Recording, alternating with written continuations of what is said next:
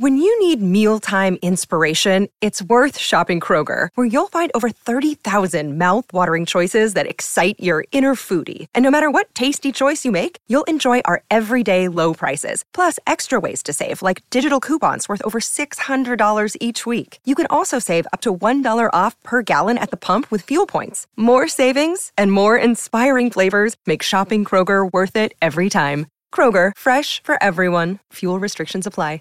It's the most wonderful time of a year that can't end soon enough. We all deserve a win. We all deserve a little extra money in our pocket. And we all deserve to have a little fun. The only place you're guaranteed to get all three is MyBookie. They're the only sports book that doesn't care whether you were naughty or nice this year. They've got gifts for everyone. Bet NFL, NBA, all your favorite college sports and more. Sign up today and receive the ultimate stocking stuffer, a 50% deposit bonus up to $1,000. That's a great place to start, but we all know Christmas is about what's under the tree. And at MyBookie, that means huge deposit bonuses, epic giveaways, and free contests. It's simple. Sign up, enter promo code TOC for Talk of Champions, TOC, and get your deposit matched halfway up to $1,000. Head over to MyBookie to make the most of the holidays this year and strut into 2021 with cash in your pocket. This winter, bet the best. Bet with MyBookie.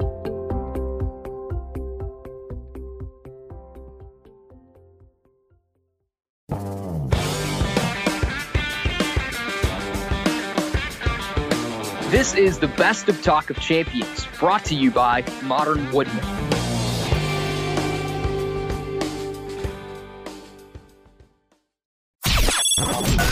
The Modern Woodman phone line. Cool, we'll talk. No big whoop. No big whoop. Where the best Ole Miss guests from far and wide drop in to talk the very latest in Rebel sports. Modern Woodman. Let's make a difference together. This is Talk of Champions. I'm Ben Garrett at Spirit Ben on Twitter. Going now to the Modern Woodman phone line to speak to former Ole Miss defensive back, returner, one-time wide receiver, Marshay Green. Marshay, what's up, man? How you doing? Doing great, man. Glad to be on the show.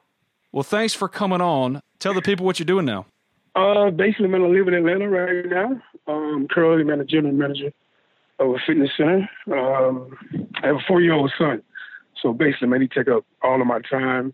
It's the best part of my life. I mean, like, just seeing them grow, run around every day. So, yeah, man, that's what I'm doing right now, man. I'm raising my son. Okay. Do you have him already doing some football drills? Every day, man. Yeah. Every day, man. Every day he's doing football drills, basketball drills, soccer, and he's already committed to Ole Miss. See, that's great. Have you got him trash talking already? Not quite, but he's getting there, man. He's getting there, man. He be playing Madden a lot, so he's getting there. See, with you, it started with Madden because I was around you one time, or when Mike Wallace was playing, and you would talk trash for Mike Wallace, for example. I've told this story in this podcast before, and I played Mike Wallace. You won't remember this because you've been through so many things in your life at this point, but back in college, I played Mike. I talked crap in practice to Mike about my ability to play Madden. You basically set up the game. Me and Mike played in the IPF, and I scored the first touchdown. Then he beat me by 60, and I'd never lived that down with Mike Wallace. He got Steve Smith and the Carolina Panthers and just beat the crap out of me. Hey, man. Listen, we played that game like every day, competed every day, and if you lose or lost, you heard it all week until you won. So, yeah, man, that's what we did, man. We competed in everything that we did. Who was the second best trash talker on the team behind you? The second best trash talker, I had to say Mike Wallace. If you had to go one-on-one with him, who got the best of the other one just in practice every day? Because y'all competed against each other in everything. In everything, yes. I would say it's 50-50, man.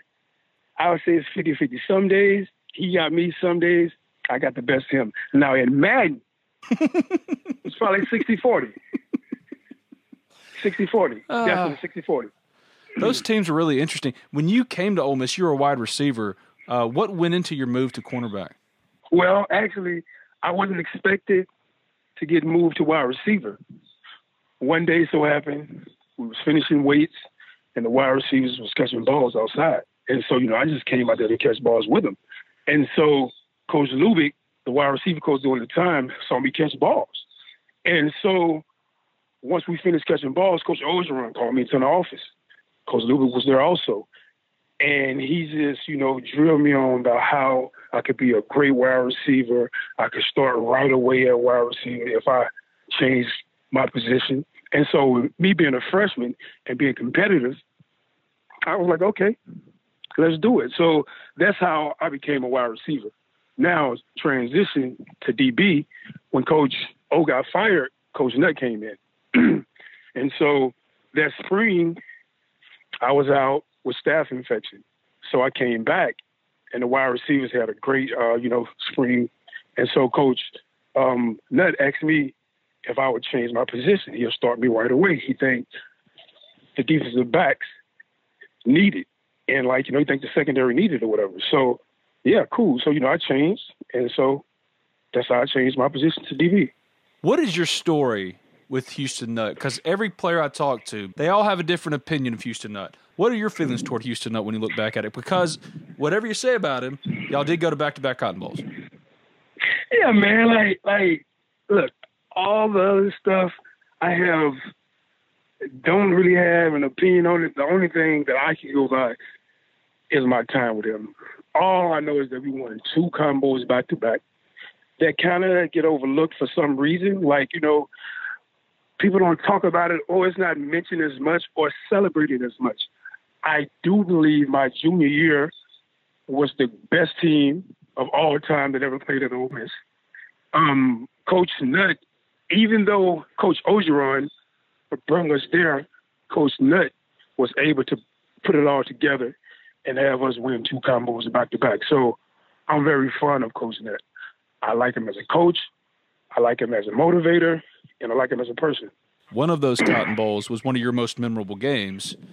So we got to go there. We got to talk about the win over Texas Tech. The week leading up to it, there was a lot of build-up. Texas Tech believing they had been slighted. They deserved better than the Cotton Bowl. Ole Miss, the way y'all closed, fired up to be in the Cotton Bowl. What was that week build-up like for you? Because you took it kind of personal, some of the crap they were throwing at y'all. Definitely, man. Well, basically, they had the number 1 wide receiver in the country during the time, and they felt like they wasn't supposed to be playing in this game. They felt like they deserved better. But what people don't know, we also felt like we were supposed to be playing in a bigger game and deserved to play a better opponent. But leading up to the game, it was chatter about Crabtree was going to have this big game, Genomic secondary holding up. Even Primetime came to our practice and talked to the DBs. He tried to motivate us, and it worked. And so, we came out, man, we came out ready, man. We came out and took care of business, man. We won the game. When did you know that you had them? I knew we had them when I ran the punt return back. Even though I stepped out of bounds and it didn't count as a touchdown, I could feel the momentum, completely shift, and I knew he wasn't going to give it back. So when I ran the punt return back, yes. What was Michael Crabtree like? Was he a trash talker like you? Did you kind of run your mouth at him the whole game? Yes. He was talking a lot of smack, but mostly laughing at me. He lined up, and the first play, he just kind of glanced at me and just laughed at me. And so, me being competitive, I laughed back and was like, come on, buddy, let's do it. And so, yeah, we had a good game. Did that always raise your game up if somebody kind of challenged you or felt like you were slighted? Because it felt like you played that way your entire career. Facts. The reason why I was so fiery, talking so much smack, is because I needed to bring out the best in my opponent so my opponent could bring out the best in me. I fed off that. I fed off people doubting me. I fed off, beating the odds. I fed off all that. So in order for me to play at my highest level, I know that I have to talk smack and have that person bring out his best to bring out my best. Who was the most challenging wide receiver you lined up against? Well, actually, Mike Wallace was more challenging than Crabtree. Crabtree was kind of a more slant dead guy. Mike could run the go, the post, the curl, the slant, the out and up. Now, the most challenging wide receiver I faced in college was Percy Harvard. He was strong, he was quick, he was fast, and highly competitive. So, yeah, that's the best one I faced in college. Both the Cotton Bowl and the Florida game, y'all fell behind. How did y'all figure out how to win? Well, my freshman and sophomore year, we played a lot of freshmen. We went through the fire. My freshman year, we lost the overtime game against LSU. We played Bama down to the wire. We played a lot of games down to the wire, but we just couldn't get over the hump my freshman and sophomore year. So when our junior year came around and senior year, we was ready. We knew how to handle all the adversity. Nothing shook us, but we knew we had the talent. That's the thing. We always knew that we had the talent, always. So, yeah, man, that's how we basically just approached it. Yep. Okay, so Florida game, I've had this argument before. Shea believes his touchdown catch was the biggest play. 40 believes him blocking the extra point was the biggest play. Temp believes him stopping Tebow on fourth down was the biggest play. Settle the debate. Which was the biggest play? Come on, man. You know I'm a defensive guy. It was Temp stopping Tim Tebow on fourth and one. Come on. Look, man, he's 6'3", 240-some pounds, the best player in college during the time, in his house, and it's fourth and, inches? One? And we stop him? Mm-hmm. Come on, man. Yeah, come on, it's 4th and 1. What went into that play? Well, Coach Nix was like, listen, Marshay, you got this guy. Everybody else just blitz. basically. So basically, man, it was an all-out blitz, and I was man to man. Simple. So y'all pretty much knew that they were not going to take the ball out of Tebow's hands, that they were probably going to just run him.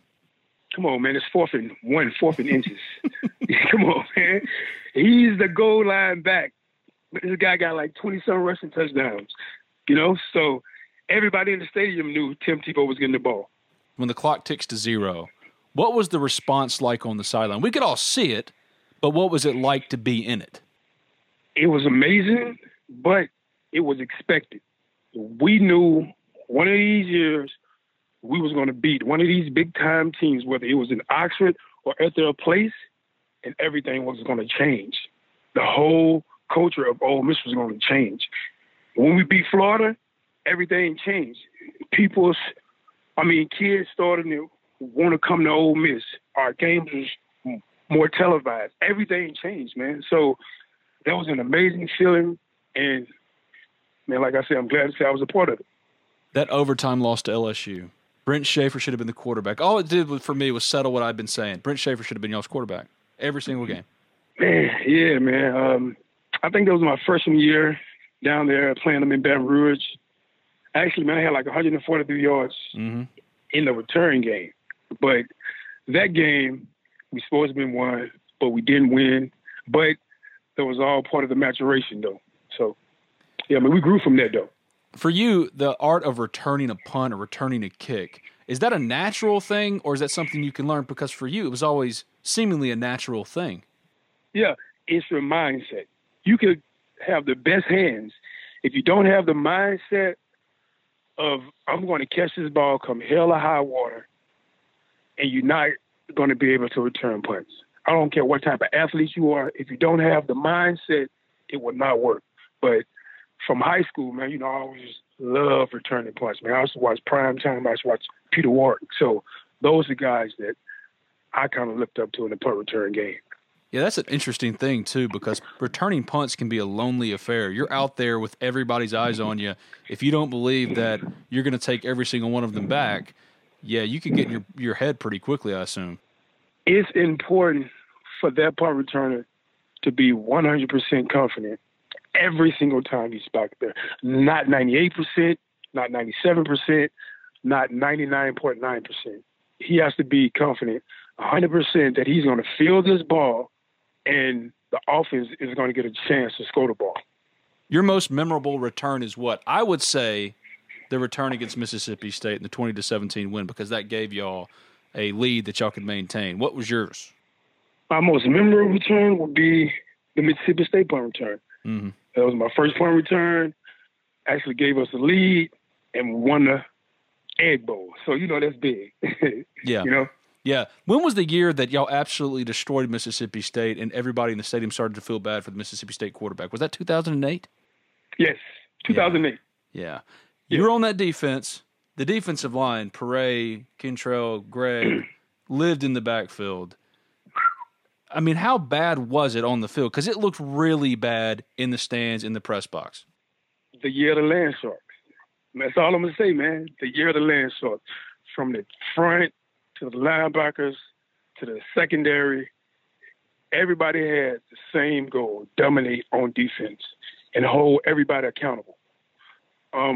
Greg, unblockable. Paray, unblockable. Poe, coming off the bench, unblockable. Ted, unblockable. Marcus Tillman kept his motor high. But that was the best defense that I've been a part of in the pros or in college, my junior year. Okay, your Ed Orgeron story is what? When people ask you, Ed O won a national championship this year, it's kind of remarkable if you're an Ole Miss person or been around this program. When people ask you what was your Ed Orgeron story, what is your story? We'll get right back to former Ole Miss defensive back Marshay Green on the Modern Woodman phone line in this edition of Talk of Champions after I tell you briefly about Modern Woodman. Are you tired of working 9 to 5 for 40 hours every week just to make money for someone else?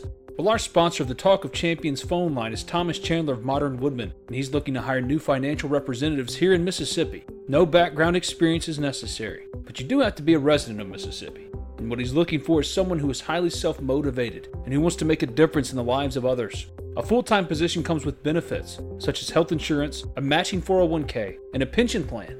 For more information, feel free to reach out to Thomas personally. You can find him on Facebook, or his number is 662-296-0186. That's 662-296-0186. That's Thomas Chandler of Modern Woodman, a proud sponsor of Talk of Champions. My story about Coach O is the greatest recruiter of all time. If you check the guy resume, you'll see why. He's the greatest recruiter of all time. Fiery. When he was the coach at Ole Miss, he was a great recruiter, but there were some things he had to learn and kind of take a step back from. And he did that when he went to LSU, as you can see. Kind of took a step back, got great coaches around him. And now, look, it's going to be hard for a coach to outwork him. It's going to be hard for a coach to have his players more readier than his players. And as long as he got the right coaches around him, I see him winning probably for the next 4 or 5 years, man. What was he like when he came to recruit you?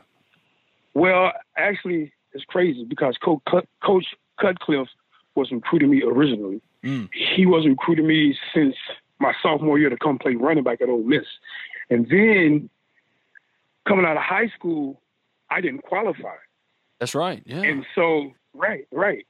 And then Coach Cutcliffe resigned, I guess. And then Coach Orgeron became the head coach. So happened Coach Frank Wilson was on his staff as the running back coach. And my high school team played against Coach Frank Wilson high school team my sophomore year in the playoffs. That's how Coach Frank Wilson knew who I was. Coach Orgeron saw all of my tapes, saw all of my film. He envisioned me coming there to be like a Reggie Bush type running back. So Coach Orgeron was recruiting me to play running back too. Yeah. So when he walks in, he's like, "Oh, hey, Marshay, yeah." What was he like in the room? Well, he called me, man. Actually, but he didn't come see me. Actually, called me, and he called me every day though. But he called me early in the morning, and he was very fired up. He just took some pre-workout or something. But he was fired up the whole time. And his plan was, you're going to play as a freshman, so be ready. And so he was always fired up, and he was always ready to go, man. And so that's something that I took heed to, and that's something that always got me ready to play, always got me ready to practice. Yeah, but when he held his first team meeting and he rips his shirt off, and you're looking around you're like, what the hell's going on? Look, man, spending 2 years with Coach O, ripping his shirt off is one of the smaller things. You know what I mean? So, man, that's all I'm going to say about that. My favorite Edo story that I was ever told was I had a coach that I was good buddies with, and he walked in early in the morning. It was 5:36 in the morning, and O's already in his office, and he's studying some tape of a team coming up, and he's got coffee grains that he's dipping in his mouth, and it's running down his mouth and onto his shirt, but he's just yelling, "Soft, soft, at the team in front of him that he's watching film of with coffee grains spit rolling down his throat. Hey, man, look, that's him, man. He's up at it early in the morning, got his coffee, and he's ready to go. He's 100 miles an hour, no matter what the time of the day is. It could be 6 a.m., it could be 10 p.m. He's ready to go, and he's ready to talk football. Okay, so one of the last things before I let you go, obviously got a cup of coffee in the NFL. What was that experience like? And you and I were kind of talking about this before we sat down to record, about the experience there and the things that you went through after your career came to a close. And that's something we've talked about on this podcast before, be it with Kentrell or whoever's been on, that once the career's over, it's tough for former players. Yeah, man. My experience wasn't too good, man. Going in as an undrafted guy, believing that I was and knowing that I should have got drafted, but going in as an undrafted guy, man, it kind of put me behind the 8 ball. And so when you go in as an undrafted guy and that label sticks on you, you don't get the chances that other guys get. Guys who are even drafted in the 7th round get way more opportunities than you because teams actually took time out and went and spent time on those guys. So with me, all the work that I put in college didn't matter. I mean, you know, those guys who came from smaller schools than me, who got more opportunities than me, who didn't have a better track record than me, but me landing as an undrafted free agent put me in that position. So my time there was like, you know, the politics, it was a lot of stuff that I could control. Even though I earned the respect of my teammates, I practiced hard. I was with one organization for 3 years, but never really got a shot. And that could be bad timing. That could be not the right system, or that could have been me not knowing how to handle the situation I was in and handle everything that was happening to me. And that's a valuable lesson that I learned. Even though something is happening to you, it's how you respond to it. It's always how you respond to it. And sooner or later, if you stay persistent, stay consistent, and don't crack, it's going to break. So that's the lesson that I had to learn. And also be grateful how I got there. Even though I didn't get there how I expected to, I got there. Now, do what it do now. So those are the lessons that I learned along with a lot of more. And so that's just my experience of playing in the National Football League. Yeah, for you could give a lot of good advice because Ole Miss didn't have a player drafted this year, which is just never what happens, and yet it happened this year. But a lot of undrafted free agents signed. Benito Jones signed with Miami. Josiah Coatney signed with Pittsburgh. What would you say to them as far as how they need to approach things? I would tell them expect nothing. Be grateful that you're there. Don't worry about how you got there. Be grateful that you're there. There are going to come times where you feel like, am I doing enough? Just stay consistent. Don't let what's happening to you affect you, meaning that keep a smile on your face. Build relationships. That's the main thing. Build relationships. Get to know your defensive back coach. Get to know your head coach, because these people don't really know you how they know the other guys. They didn't really spend time with you. So always speak to them. Introduce yourself every day. Even if you have to go up to his face, introduce yourself to these guys. Let them be comfortable knowing that they can come to you and get on to you. Also knowing that they can count on you. You might not be as talented as the other guy, but you're always on time. You know your plays. The coach can count on you. Those are things that's going to separate them from the other guys and have him getting chances that he wouldn't normally get from being an undrafted guy. So yeah, that's it. I can't let you go without asking you about your favorite locker room story, because I got a lot of them. I've heard about Saran wrapping Ted Laurent. I've heard about Shea almost crying because he didn't get number 3. I've heard about Greg with his ninja stars or leaving for a week to go to Disney World. I mean, I've got all these stories. What's your best locker room story? Man, my best locker room story, man. It's so many. Mm-hmm. Yeah. Man, it's so many. I would say my best locker room story would be, I would say when Mike had a little run-in with Coach Nutt. You know, we was pretty hard, very hard on each other in anything. I don't care if you make a C on a test. We're going to be hard on you about that. So everything you did, we kind of kept a close eye on it. So when Mike had to run in with Coach Nutt, he had a choice to pack his bags or stay. And so before the meeting was even over with, me, Kendrick Lewis, we ran to Mike locker and we packed his bags. we had his bags already packed. We had a black trash bag, and so that's probably one of my favorite stories. Yeah. Yeah, you Louisiana dudes, y'all are ruthless, man.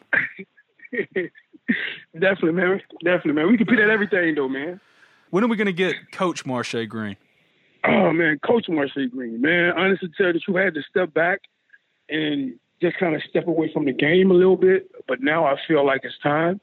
You know, I feel like it's time that I give back everything that I've learned and everything that I can help give kids in terms of knowledge, in terms of preparation, just in terms of inspiration, man. So probably about a year, man, I would say.